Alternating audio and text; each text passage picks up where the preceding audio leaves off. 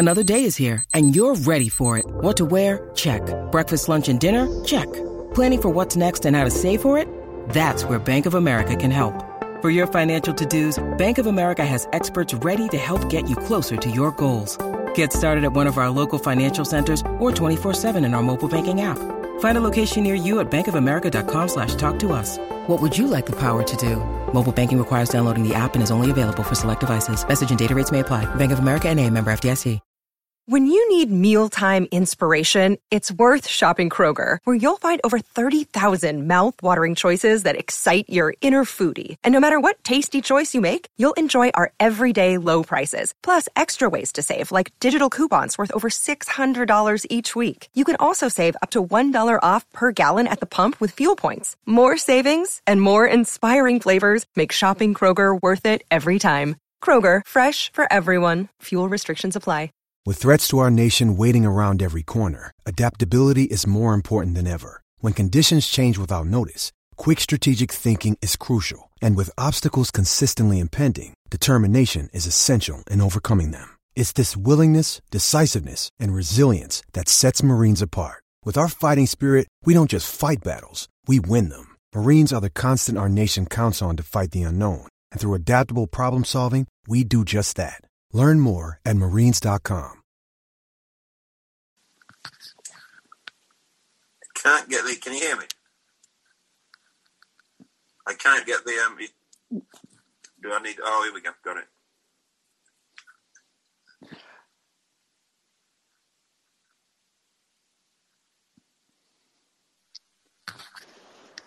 Hello, Calvin.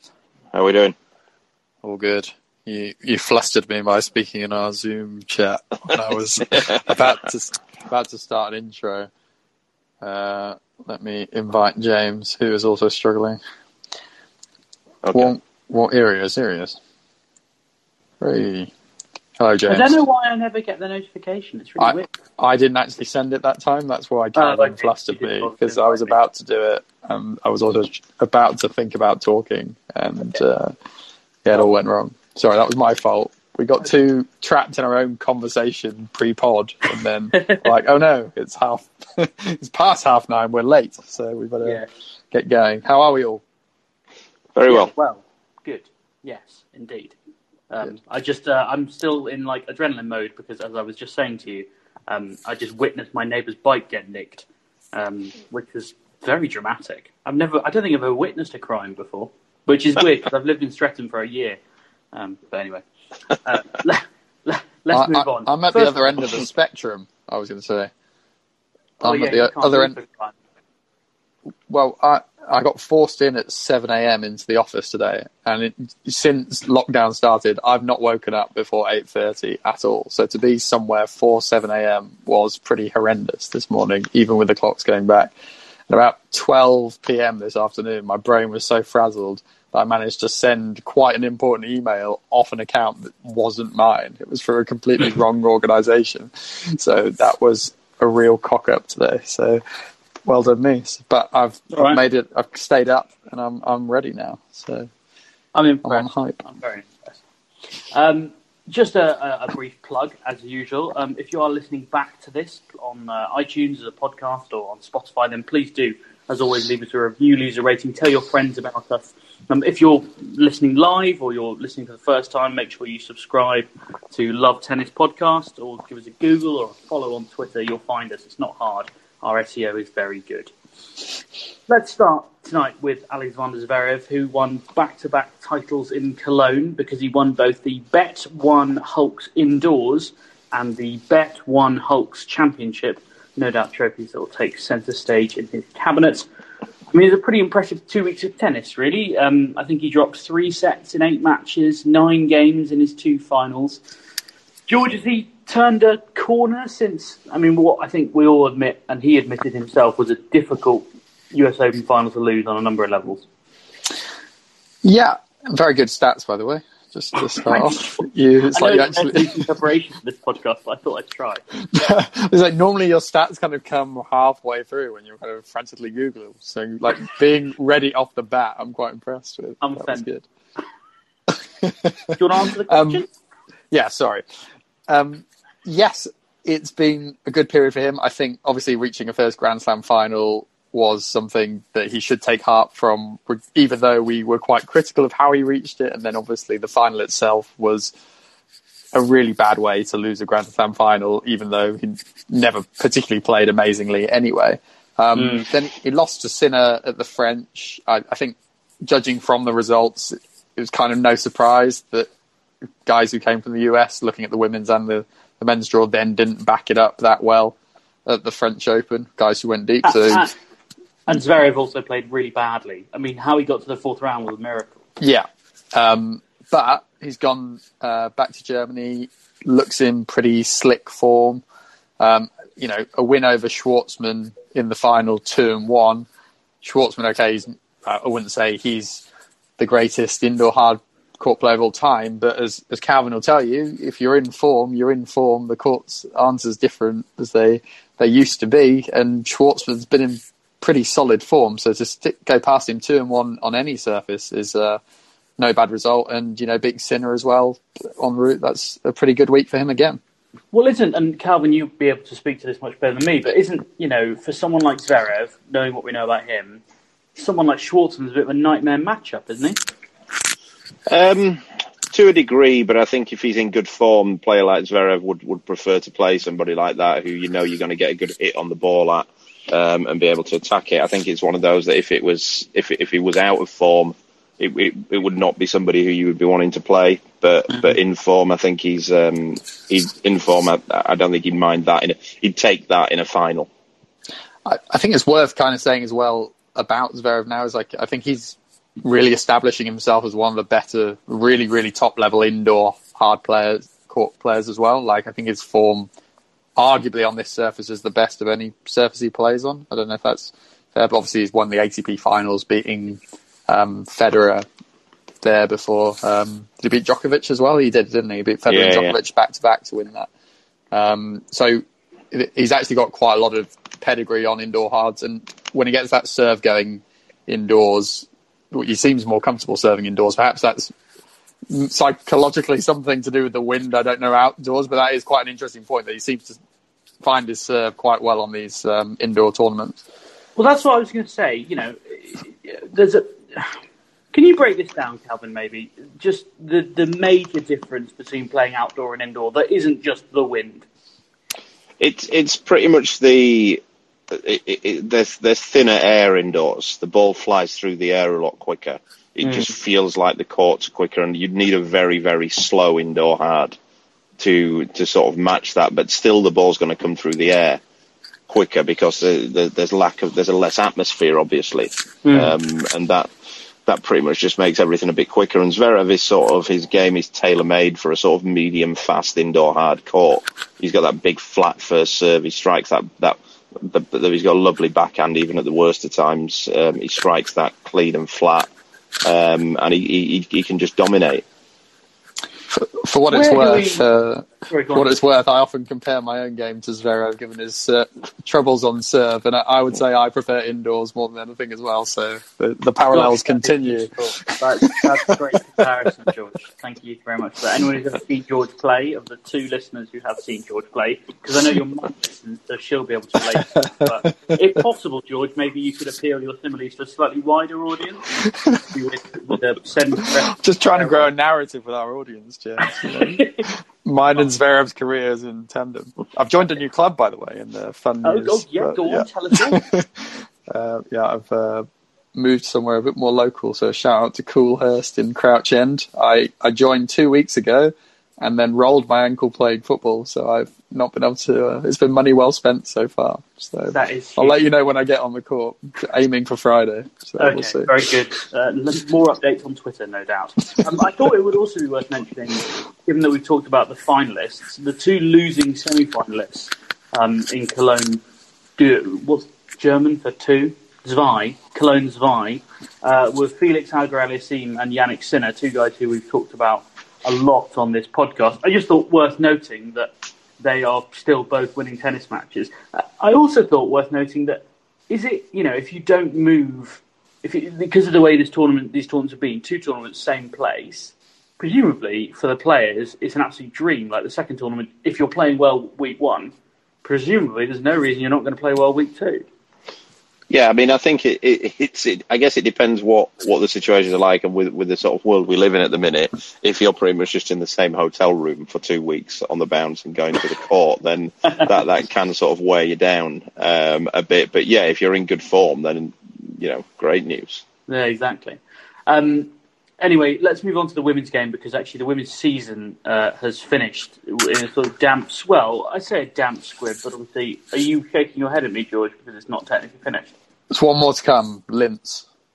How can I forget about Linz? The great... It's a month away, pretty much, yeah. So it's it's easy to forget. There's no tennis for 3 weeks. To be honest, if I was on the WTA tour now, I'd probably just sack it off. That's surely closer. That's surely closer to next year's start of the season than it is to where we are right now, isn't it? Yeah. I think I mentioned last week they were sort of talking about putting something on in December as well, a kind of lower event, but it could, in theory, be like you play.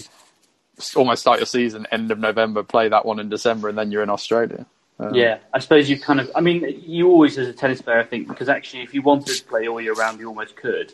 You almost always have to carve out your own and say, look, this is my 6-week, block of pre-season and off-season or whatever. Nevertheless, it was a decent field in Ostrava, as you pointed out last week, George. I think it's that. Can I just snip in there, James? I think it's a strange one in tennis in that I think it's probably only about the top 80 players in the world that actually have an off season. The other players will tend to play straight through if they can, because there's no reason why you wouldn't, because there's nothing that you really try and peak for outside of the top 50. Because you're just trying to win whenever you can. Yeah, you're just trying to win. There's no sort of tournament. You'd rather win at the slams, but they're tougher to win. So it's just you're just trying to churn out a win every single week. So basically, the futures and the challenges will just carry on going. I don't know whether they will this year or not. But it's odd to think of, really, that you don't end up with an off season. But as I think we've discussed before, at some levels you might only be playing one match or two matches a week. Yeah. So you've got a bit more time off during the season. Yeah. There was a WTA first in Ostrava, though, because it was an all-Belarusian final, which is quite good because Belarus needs some good news at the moment. Can't deny that. A resurgent Victoria Azarenka, beaten by Arina Sabalenka. I'm told that Azarenka had a migraine, and that might explain the somewhat one-sided final, but credit to Arina Sabalenka nevertheless. George, I think you noted earlier that she might be women's tennis's forgotten star, despite the fact that she was US Open champion like 14 months ago. Who was the US Open champion 14 months ago? Have I made that up? Andreescu. Yeah. I was like, you really... I was going to say, Sam, have I just missed the slam out here? like, God, that pandemic really messed with my brain. George, you know when you said I'd done loads of research? So I'm not wrong. She was a US Open champion 14 months ago. Doubles, yeah? Playing doubles, yeah, you see? Sometimes things happen. I was going to say, not singles, but... well, she really is the forgotten star, yeah. Yeah, I mean, I don't know her ranking right now, but I'd imagine it's still somewhere around 8 to 13, 12. There you go, 8 to 13, good guess. And it feels like she's been in that kind of slot for a while without maybe pushing on as much as I thought she was going to when she first kind of cracked the top 10. She was quite a lot of big noise about her. She's got quite a big game. She was kind of in that cluster of... Well, it's kind of her and Osaka. I think Osaka actually won that first slam where she played Serena at the US Open. I think she might have played Sabalenka earlier in that tournament, possibly, and that was billed as quite a big match, or they were certainly kind of on the same sort of progression. It's just not quite really happened. And even this week that she's won, I'm pretty sure Goff had match point maybe in the first round or whatever, so it could easily have gone kind of wrong for her. I didn't have a particularly salient point to make on her. Just I thought it was interesting that she was someone that is now perhaps being left out of these conversations we've been having recently, where we've been talking about Osaka, about Andreescu, about Goff, about Kenin even. Sabalenka, even like a year and a half ago before Andreescu won that tournament, was probably up there with Osaka is the most exciting one coming through, who'd kind of established herself near the top, and yeah, she's still there, I guess, was sort of the point, but not really. Calvin, Sabalenka, future Grand Slam winner? In singles, it should be important to differentiate. I mean, it's always possible in the women's game, but I think we're probably sort of headed to a spell where there's a bit more sort of predictability about the women's game. I think we've got 3 or 4 stars coming through, so I think they'll be sort of snapping up most of them. Which makes me, well, presumably you mean then Sabalenka isn't one of those 3 or 4 stars? No, I don't. No, I don't think she's not at the same level as Goff, Osaka, Andreescu, maybe even Anisimova in a couple of years' time. I think she's the level below that, but that's not to say that the draws don't open up, as we know that they do in the women's slams. Can we also just take a minute to appreciate what Victoria Azarenka's done over the last, 1 year? Yeah, phenomenal. 3 years. She's up to 13 in the world, which is now her highest ranking since her break in 2016-17. She won at Cincy, final of the US. She won the title in Australia. Lost in the final to Sabalenka, as we just said.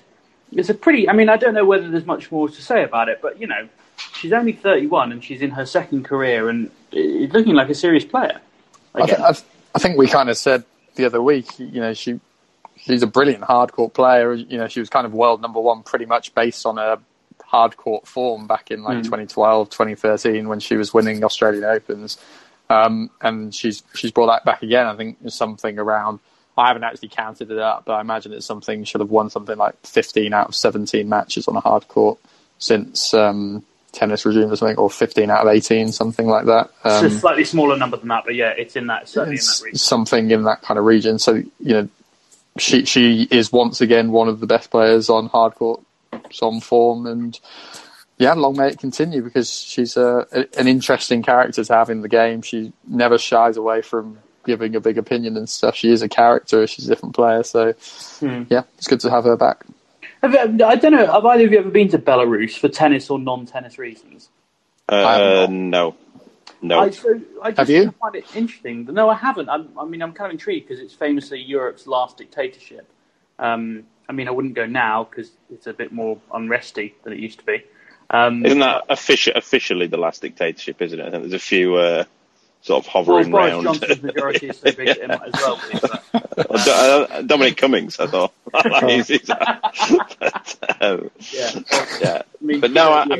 It's got, they have a lot of tennis tournaments on there. They have a lot of futures on in Belarus, and a few of the lads who I know, a few of the players have been a few times. I'm just kind of intrigued. They've got 2 women inside the top 15 all of a sudden, which is far more than can be said for us. And I wonder what the tennis scene is there. There was a strange situation with a lad who I know who played futures there. I don't know whether it's last year or the year before, where they have some very strange visa rules, and I think he'd gone for 3 tournaments in a row there, but you can only stay in the country for 2 weeks. So basically, he had to have a situation where he had to leave the country and then come straight back in it. So the only way to do that was he had to fly to somewhere in Russia, and literally walk off the plane and get back on another plane and fly back to Belarus. And it just seemed to have no logic, and I think it cost him about something like 450 quid just for the right to be in Belarus for another week. So that's sort of that's the best I've got in terms of a tennis story in Belarus. George? No, I can't top that, I'm afraid. But I was going to give you both a little pop quiz on Belarusian tennis while we're here. So you both know the top 2 ranked Belarusian women. Who are currently the top 2 ranked Belarusian men? I was trying to think. Probably still Max Murnier, isn't it? At 2100 in the world. It is not. I know it's not him, but it's not the bloke with the dodgy glasses, is it? Istomin. No, he's Uzbekistani. Yeah. No, I don't know who it is. I'll probably know him as well from futures. I tell you what, George. We'll let listeners have a think about it, and we can come back to it. We'll come back to that excitement. They can note, and they can have a bit of time to think about it. I'd say, I feel, incidentally, as someone who wrote a lengthy Belarusian football feature recently, that there might be a lengthy Belarusian tennis feature in the offing. I would love to read that. I'm now a very big fan of Arte Borisov. I'd love to hear your interesting take on how Sabalenka won the 2019 US Open Singles Championship in your parallel universe in Belarusian tennis. It would be quite fitting, really, to write something about Belarusian tennis, given Alexander Lukashenko's record, and lie about who won the tournament, because it would be right up his street. Let's move on before I actually libel a whole country and or dictator. Let's talk a bit about Dan Evans, because obviously I think a bit of news that broke just after we recorded last week, that Dan Evans, we'll come on to his tennis because he's had a good week on court as well, but he split with his coach, Mark Hilton. George, maybe you can do the sort of news hit on this and fill us in on, you spoke to him, I think, or maybe had some quotes afterwards about exactly why he's gone with this move. Yeah, so the story is pretty simply, Mark Hilton's kind of quite linked to the LTA. He's got quite a few kind of, I suppose you'd call them side gigs, as well as kind of he's still very much linked to the LTA. I'm sure Calvin kind of flesh that side of things out a little bit more, but Evans was essentially asking Mark to cut those ties with the LTA and be his full-time coach, more so full-time than he was, and fully commit to him. Mark decided he wanted to kind of keep the more, I suppose the job security is quite a big one in this. Like, the LTA is quite a safe job. He's an incredibly highly rated coach in British tennis. It's a lot more secure for him to kind of keep that job where he's very unlikely to lose it, whereas as we all know, the volatile nature of being out on tour with a player, if you have a bad few months, it can be curtains quite quickly. So I think he didn't want to cut those ties, and they've now decided he's going to go back into the LTA full-time. He's obviously had some stints with Kyle Edmund. He had a stint with Dan before Kyle, and Liam Brody, I think, before that. So he now, the kind of official party line is he's going to go back and take that knowledge from the tour and give it back to British tennis and kind of coach into the system and analyse areas. I don't know his official role within that, but that's kind of the messaging that's coming out from it. Calvin, I know you know both Hiltz and Dan quite well. I also know that the news caught you a little off guard because George broke it to you on our WhatsApp group. What did you make of it? And without breaking any confidence, what is your take on what's happened? Fairly straightforward. Yeah, I mean, like you say, Hiltz and Devo are both friends of mine, so I don't want to sort of go too deeply into it, but I don't really know any more info as to what George has said, but from it seems that's the case. That what tends to happen, I think, in Hiltz's position is that they'll agree. He'll have his job with the LTA, and he'll agree to do so many weeks with a player. I think Jeremy Bates has got a similar situation with Katie Bolter, where they're sort of employed by the LTA, but they do 25 weeks with a certain player. And I think it's just a straightforward one in terms of like what both of those guys wanted, Hiltz and Evo, was that I think by the sounds of it, Evo wanted somebody who was going to be with him at every tournament, every week, and Hiltz sort of, he's got a family. He wanted the security, I think, maybe. I'm guessing there. And I don't think there was any animosity in it. I think it's just sort of they couldn't square the circle of how to carry on. And I know that they're very good friends off the court, and I'm sure that will remain the case. Well, what do you think he's done for Dan in the time that they have worked together in this second spell? Because he's playing some really decent tennis at the moment. Yeah, I know that Dan, as we spoke about a few weeks ago, like, what does a coach offer at that level? I think it's more of a conversation, and Hiltz is he's energetic, which suits Evo because he's also very energetic. And I think Hiltz is very good tactically, scouting opponents, coming up with finding game plans, and communicating those Evo, and I think that's what Dan liked in Hiltz. They've known each other years, and he had him initially, and I think that was his third spell with him actually. So who knows? There might be a fourth. Never go back, they say. George, any vicious gossip on who might be next in frame for Dan Evans? Yeah, not so much gossip as just Dan kind of mentioned a name himself. It is Chris Johnston, an Australian guy. I think the general thought process here, I'm not sure what Evans wasn't particularly clear on is how long he sees this partnership, but what is important is that Chris is based in Australia already. Right. So it's someone who can see through the Australian summer without too many issues getting out there and stuff. A marriage of convenience, you might say. Yeah, and I think he has been on the British scene before. Is it Lochhagen he worked with before? Yeah. And Calvin can kind of say more on that. But he's kind of known around the British scene a little bit. I don't know him personally, but I believe he's back in Australia now. And that is kind of a marriage of convenience that also serves as quite a good trial period, I suppose. I know Calvin hates those, but it's kind of one of those that could work and could not, and either way you can kind of wash your hands of it if it didn't work out, I guess. Calvin, so you hate trial periods famously.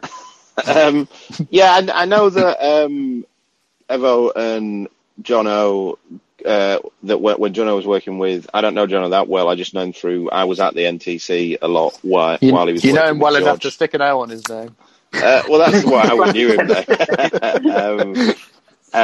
He's from Perth. He's an older generation. He's I'm going to say he's probably in his 60s, maybe, or around about that. Maybe not. Might be deeply offending him there. He's from Perth. And I know that sort of just around the Players' Lounge during that period when I was there and Evo was there and Jono was there, they got on very well. They sort of developed a sort of friendship there, and he's a respected coach, I know, and I think it's probably I don't know how deeply it'll run or whatever. What's interesting is that I know Evo when he sort of split with Dave Felgate, he sort of highlighted and said he wanted a coach who could hit with him regularly and who was nearby. And I don't think that's really, Jono obviously lives the other side of the world. And I don't think he does a great deal of hitting either, although he was a very good player in his younger days. But so I don't know, maybe Evo's changed what he wants from a coach now. I don't know. I've not spoke to him about it. So, Well, you'd think that sort of number one on the list would be closing out match points, because to come back onto the tennis court, once again, Dan had match points in a big game and didn't convert them. He got to the semi-final in Antwerp. He had 4 match points against Hugo Humbert, the I think well thought of French left-hander. But it's not the first time we've seen him blow match points. George, I imagine that you were watching this somewhere in a bar or something, or not in a bar, whatever's legal, I don't know. I'm sure you were doing it perfectly legally. I was in my living room on this occasion, actually. It was kind of middle of Saturday afternoon. It was legal. It was legal, just about. That was a good match, actually. I thought Dan, again, showed why he's been up at the level he has been in the last year or two. Played some excellent tennis kind of early on, got himself into that winning position, as he did against Wawrinka. Was that the week before? I think it was the week before. Was it a week or two before? I can't remember. But half. Close, anyway.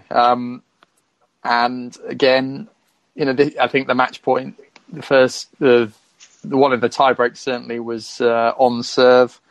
And it didn't play it particularly well, but I thought Humbert's a good player. I mean, there's a lot about him. I think Calvin, again, knew a lot about him from young level, but I know a lot of people I've spoken to in kind of the French networks, they think he's got great potential. So it's no shame in it. I guess there's always a question, isn't it, when you lose a few matches where you're getting to match point and not seeing them through, does that become a then mental thing that drags on? I think it's too early to kind of say from back-to-back matches that this is something we should be worried about, but it's something that will knock your confidence and create a little bit of doubt in your mind next time you're in that position. But it was a pretty tight match, and as we all know in tennis with the scoring, like, a match point isn't necessarily a glorious opportunity, but to have one on serve in that tiebreak as well was a pretty good chance for him. Calvin, too early to call it a real problem, just happens to have happened 2 weeks in a row. Yeah, I mean, I think it's twofold, really. Evo will probably be really critical of himself on it, but one, I think it's tough when you're that type of player because he doesn't have like a huge weapon that can just close something out easily. So, he likes to get into rallies, sort of use his slicers and move the opponents around. He's more of an artist on the court, but that doesn't it's not conducive to really closing things out all the time. On top of that, though, I think that, another aspect of it is he obviously wins a hell of a lot of match points because he's been 27 in the world. So it's not that much of a problem. And thirdly, I think that Humbert, I watched it, I missed the second match point, but on Evo's first 2 match points, on Evo, on 3 of the first and the third match point, Humbert played a hell of a point. So, and I think it's always one of those, I think, when people always go, he had 4 match points, but, they might be on the other guy's serve and he might serve 4 aces. That's not blowing a situation. And I know that wasn't the case here, but I think sort of at least 2 of the match points he had, I think he had 4. I missed one of them, and he missed a forehand that he would have been disappointed in making on one of his match points. I didn't see the other one, but on the other 2, Humbert played a hell of a point. So, yeah, and on Humbert, I do know a bit about him. I went to the French National Academy in Poitiers about 4 or 5 years ago to spend 3 days there and watch how they train and that kind of thing. And Humbert was one of the players who was there. He was 16 at the time. And of the they had the 6 best 16 and under players in France there. And he was the one that they considered to be the best. And these were the 3 coaches who were there in this sort of academy in Poitiers. He's probably the best production line of tennis players in the world when you looked at the players that have come through that academy. So the coaches there know what they're talking about. And they likened him a lot to Guy Forget. And apart from that he has a 2-handed backhand and Forget had a 1, if you look at their shots, they are very similar. They're both lefties, both have this beautiful timing, rangy shots, both excellent volleys. Yeah, I was going to say his net play really impressed me against Dan.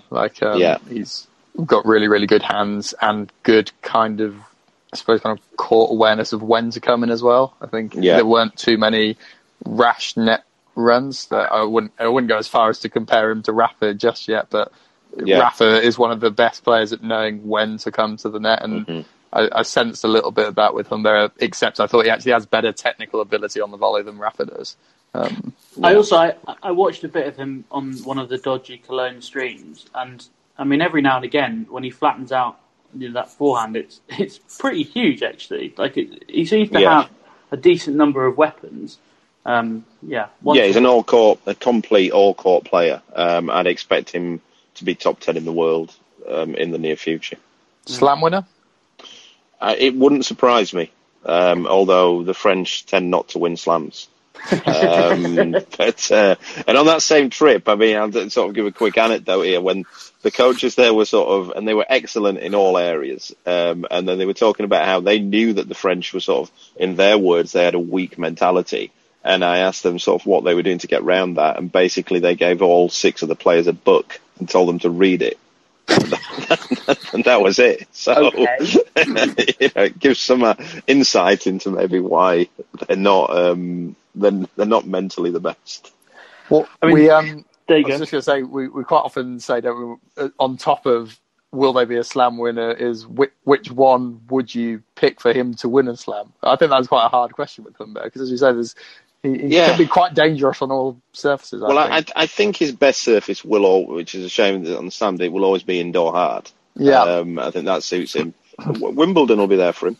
Wouldn't surprise me. And I was thinking that I don't know whether he'll have one of the great serves, but we've not had a great lefty serve for some time, have we? One that you Gilles Muller. Yeah, but again, my favourite. Great one, but that's pretty big enough to take Rafa out twice. First era that we've had where you would say that there's not been that, and it wouldn't surprise me if he could add to it. He's got everything there. If he adds an extra sort of 5% to his serve, Wimbledon comes into the mix. Well, Wimbledon's interesting because I think if we're doing my weekly dig into a random draw, I'm pretty sure he denied a Djokovic-Felix meeting in the 4th round of Wimbledon and went on to play Felix, Novak. Yeah. So there we go. That's my weekly dip into an old draw archive that popped into my head randomly. Very good and very weird for you. Just a sort of a neat segue. In Evans' quarterfinal, he beat a really good win, I think, from a set down against Karen Khachanov. Feisty. It was a feisty match. Essentially, to sort of sum it up, a couple of dodgy line calls, and then Khachanov kicks the sort of sponsors sign on the net, and then whacks the umpire's chair as well. Just on a side note, whacking the umpire's chair is quite a bold move, isn't it? I mean, that's usually quite a significant penalty. Yeah. I'm pretty sure players have been defaulted for that before, haven't they? Yeah, I think it's pretty close. But anyway, he wasn't defaulted, and he did lose, but George, you were saying it's triggered quite a significant discussion about electronic line calling and, whether that should be pretty much in place everywhere that can possibly do it now. Yeah, it has, and it's an interesting one because it's one of these things that the players seem to be getting a lot more into on social media. I wouldn't say this is maybe a sign of the kind of younger generation who are a bit more tuned into social media, but I wouldn't say we've had too many examples in tennis over the past 5 or 10 years where players are like going in on social media about something they don't like within tennis on quite a consistent basis. But it seems players like Shapovalov's the kind of main guy who's doing this recently. It started off, didn't start off, but in this most recent chain of events, started off at the French Open, where he was upset with a call. I mean, we've spoken a little bit before about why Hawkeye's not the right word to use on clay anyway, because it's actually a different system that's more accurate on clay at the minute. But just for the sake of simplicity, we'll stick with Hawkeye as the term. So starting off with one of them he wasn't very happy with, but now there's been a few examples where he's kind of coming in, and this was one of them where he was pretty vociferous and kind of actually going back and forth with David Law, who's a man with many roles within tennis, shall we say. He and David was kind of putting across the point that he feels that there's a certain level of interest and drama that's created by not having electronic line calling. I know that's something that someone like Patrick Muratoglu was prescribed to. He, in fact, has said he would get rid of Hawkeye full stop. That's how far he would take it, because he thinks you're missing the drama, and it's, kind of like he's always talking about going back to kind of the McEnroe era. This winds me up so much. The idea that your argument for not using Hawkeye more is because it's really exciting when tennis players get angry. As if, tennis players won't get angry anymore because there is Hawkeye. Can you imagine? They just pick and choose when to get angry anyway. Yeah. I mean, I guess, you could say that match between Evans and Khachanov generated infinite more interest than it would have done without that sort of contentious moment. I guess it comes into a general argument, doesn't it, of how much of sport is entertainment and how much we should be actually pushing towards it to be complete perfection. But it doesn't. It creates moments of intrigue, and a video that does big numbers on Twitter. But that's not what keeps tennis alive. What will keep tennis alive is financially sustainable tournaments. And if you've got to put Hawkeye in every ATP 250 court, that's not going to make it financially sustainable, is it? The problem is as well, and I don't think a lot of people don't understand this, is with umpires and line judges, is that they don't make much money throughout the year. They make their money from the big tournaments. But they still have to sort of be trained and developed through the levels of tennis to get there. If you take away the big tournaments, if you go solely to a Hawkeye system, they're going to have no reason to have umpires at those tournaments. And then the tournaments lower down where they don't get paid, they're not going to want to do them. So who's going to call the lines at the tournaments that can't afford the Hawkeye tournaments, the Futures, the Challengers, on the outside courts, even of the 250s, and the system breaks down there, and I think we're some way off getting Hawkeye on every tennis court in the world where there's a tournament. And also it's like, it doesn't get said enough. There is like, what is it, a 1.5 millimeter margin of error. It always cracks me up when they have these that, and they sort of show one that's like half a millimeter out, and you think, well, was it, or was it in? Well, funnily enough, given we're talking about Shapovalov a little bit, there was actually a video of him a week ago, like screaming at an umpire because he didn't believe Hawkeye had got the right call. Yeah, I mean, it's one of those things. The flip side of this one is, it goes back to my theory, which I get berated for it a lot, is that I would just love to have no line judges and have the players call their own lines. Well, if you wanted entertainment, that would be it. I've seen some cracking videos. Just because I'd love to see, say, Fognini play Djokovic like in a semi of a slam, calling their own balls, and tell me that wouldn't be entertaining for tennis. I'd watch that all day long. Yeah. Well, I think it's probably one of those debates that's going to go on and on. And for me, we've had this debate in football with VAR, in cricket with Hawkeye. It annoys me because Hawkeye is not a silver bullet. It's not perfect, as you say. No. There's a significant margin of error on it. And, you have to sort of mark for that. And I think unless it's perfect, you shouldn't be using it in a blanket way. I mean, I think how they use it, they've got it right in tennis. I wish football would use it more like that, where each manager gets 2 challengers per match or something. But I think the way that it works, I don't see why we need to change it. I think how we've got it at the minute is actually pretty good. But I just don't think it has an element as well of, when Shapovalov's saying that, I've been a bit removed from the bigger picture of tennis. Just saying, why can't we have Hawkeye on every court? Well, there's a reason for that. Yeah, I was going to say, I mean, like, economically, in terms of putting Hawkeye, even, I remember talking to British organisers of, like, the Fed Cup and stuff, where they were using Hawkeye at the coffer box, and they were kind of, normally at that level of Fed Cup, which was essentially like a League One playoff, really.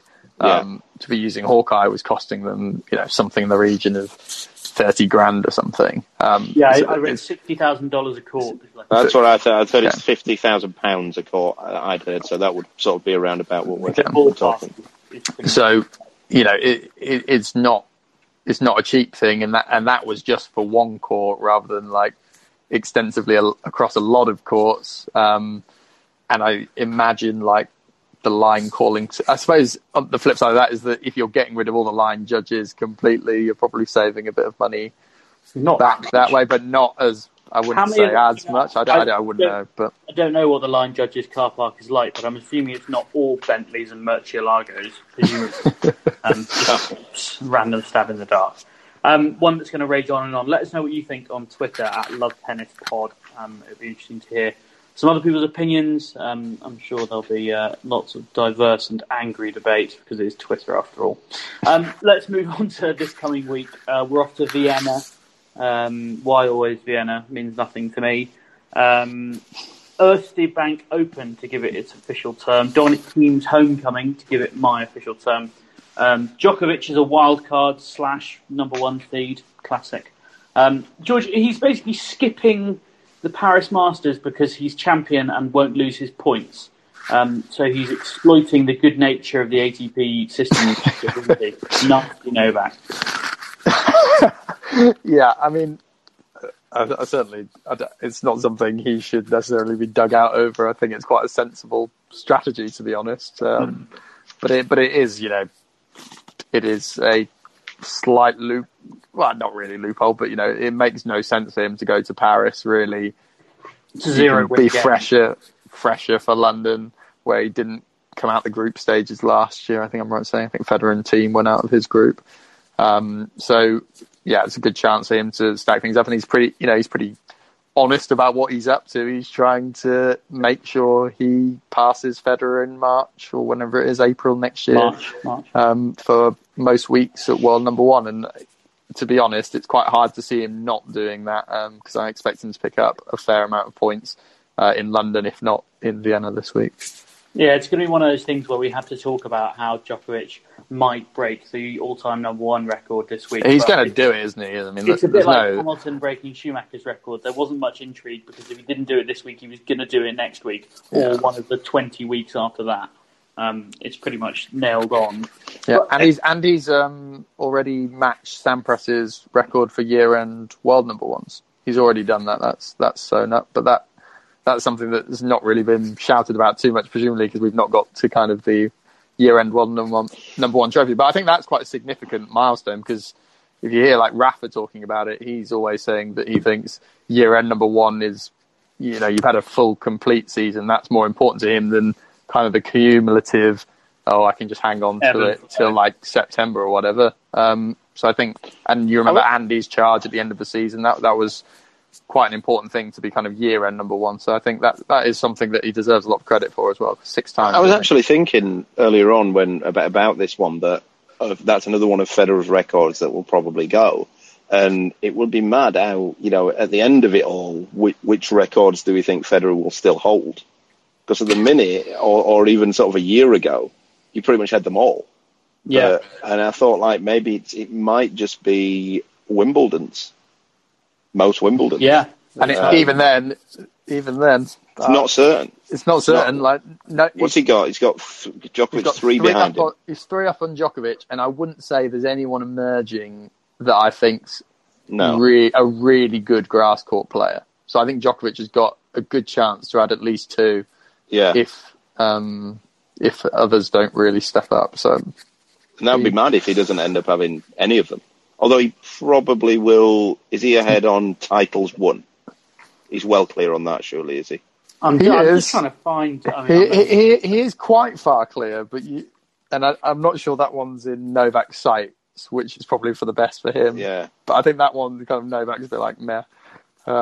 Yeah. But it'd be interesting if he did just turn his attention to that. As I said, I think Novak is going to aim for 25 slams anyway. That's my conspiracy I think theory. He'll take the slams. He'll take the weeks at number one. He'll take the US. Has he already got more US Opens? Or no, I think Roger's level with Agassi maybe on that. No, Agassi not Agassi. Agassi only won 2. Not Agassi. What's his name? It's Sampras. Is it Sampras? I thought it was like Connors. Someone maybe Connors. I don't know. I think it might be Connors. I think there's someone else with 5. He's got the most in a row, but I'm pretty sure he's up. But he's going to lose Federer will lose the tour titles one, won't he? Is he one ahead of Djokovic on that? He's incidentally on US Opens. It's Federer 5, Sampras 5, Connors 5. Oh, there we go. Connors. And how many Djokovic? How many Djokovic got? Djokovic has got 3. 3. Right. So, okay. Has Rafa got 4 now? Rafa got 4. Yeah. Rafa's got 4. Looking through it, there's a few consecutive records, but they're quite obscure. The big headline records, Djokovic will probably break almost all of them realistically, which is maybe slightly sad. And Djokovic has already held all 4 slams at once, which Roger and Rafa haven't done. I mean, that in itself is a pretty. I think there was someone was posting one on Twitter that I was reading that Federer was. Actually, this might have been an old article, but I think he was something about being in the most Grand Slam finals in a calendar year of anyone, even though he didn't win them all. That was quite a rogue one they were pushing. It's funny to tell. I was looking the other day, though, going sort of a bit off piece there. I was looking the other day. I think it's easy to forget as well, though, now, since he probably will lose them, just how dominant Federer was for a 3-year period. It was pretty much, apart from the French, I think for 3 years, apart from the French, he won every slam.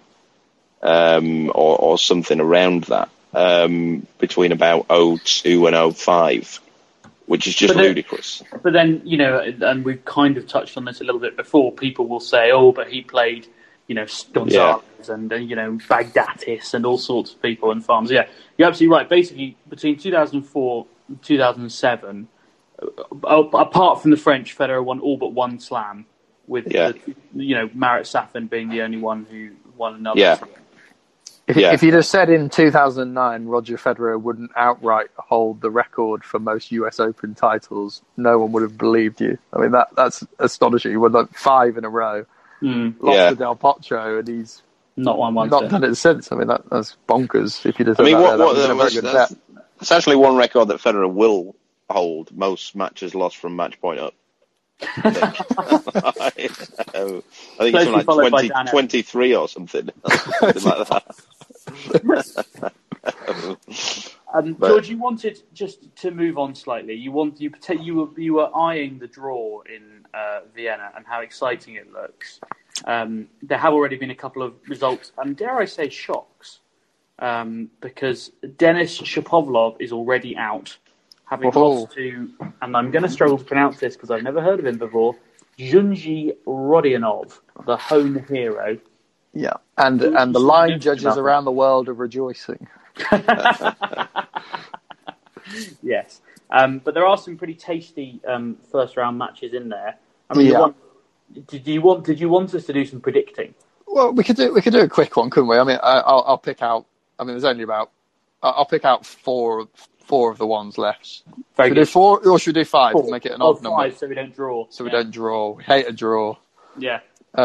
So let's start with Tsitsipas versus, and before you mock me, one of the most dangerous first round opponents in tennis, Jan-Lennard Struff. We need to flip the coin. Flip the coin. Oh, sorry, the virtual coin. I haven't actually got the virtual coin, so we're going left hand, right hand. I've put something in one of my hands. Calvin, which one's it in? Left hand. It is. Well done. Tsitsipas or Struff? Tsitsipas for me. Wins that one. Okay. I'm not disappointed. I mean, for the first time in my life, I'm not disappointed to have Jan-Lennard Struff. I mean, he has beaten Tsitsipas a couple of times. He's beaten him like twice, I think. So there we go. So not a bad one. Take it. Grigor Dimitrov versus Karen Khachanov, James. Interesting stat about this one. They've only ever played once, and it was at the Hurlingham Club. That doesn't count, then. No, that's an exhibition game. Dimitrov won in 3 sets on grass. I mean, Dimitrov's been playing pretty well, but so's Khachanov. I don't know, indoor. Dimitrov, I don't like it. Dimitrov's got a decent indoor hardcourt record. He won the ATP World Tour finals and stuff. Yeah, Dimitrov. Okay. Back to Calvin. Felix Auger-Aliassime versus Vasek Pospisil.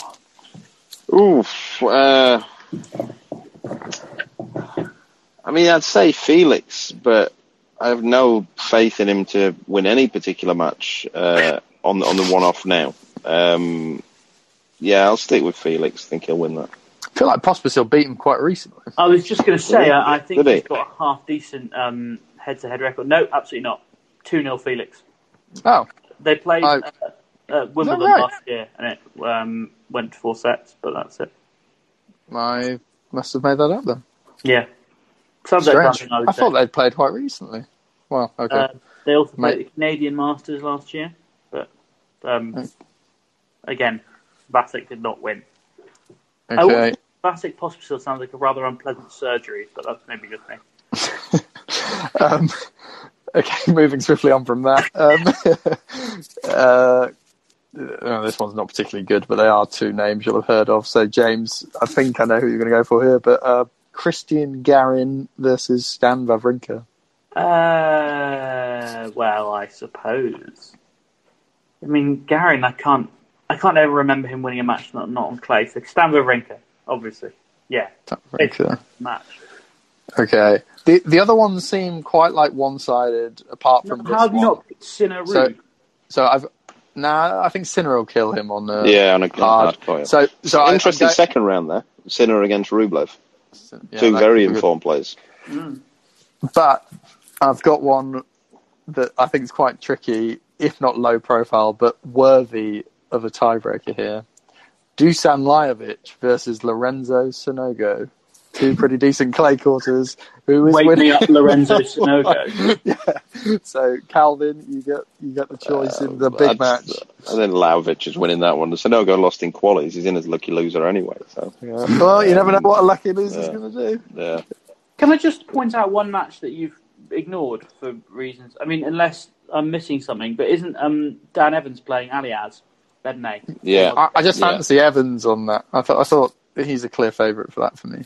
Okay, fair enough. Yeah, Evans is like, when you look at his sort of, even his record before last week, he's only losing to very good players. Yeah. That's sort of one thing I think that you can, sort of say he's in pretty decent form. And if he'd had a few kind of draws, I think recently, he might be even higher up the rankings. I think, chaps, we have reached the end of our list. But George, you've got one last dying thought. Well, it was one thought you were supposed to write down and come back to. You're absolutely right, George. That's very good from you. I have written it down. I just late. The top-ranked male Belarusian player. I still can't. You've had a chance to Google it. It's really annoying me. If you've got it at home, well done. No one's written it in if they have got it. But I have heard of both of them. What do you mean both of them? Oh, was the question? Because we were doing the top two.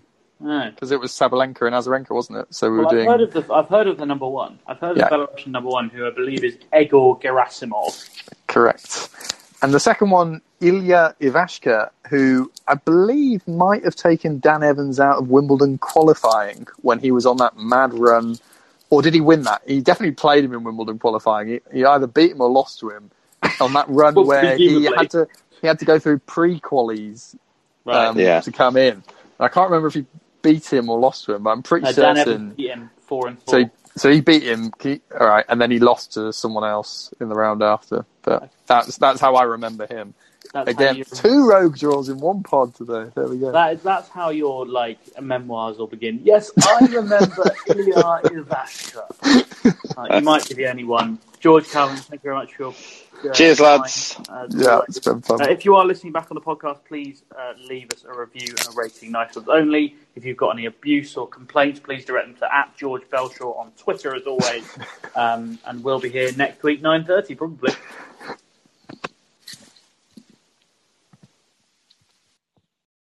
Sports Social Podcast Network.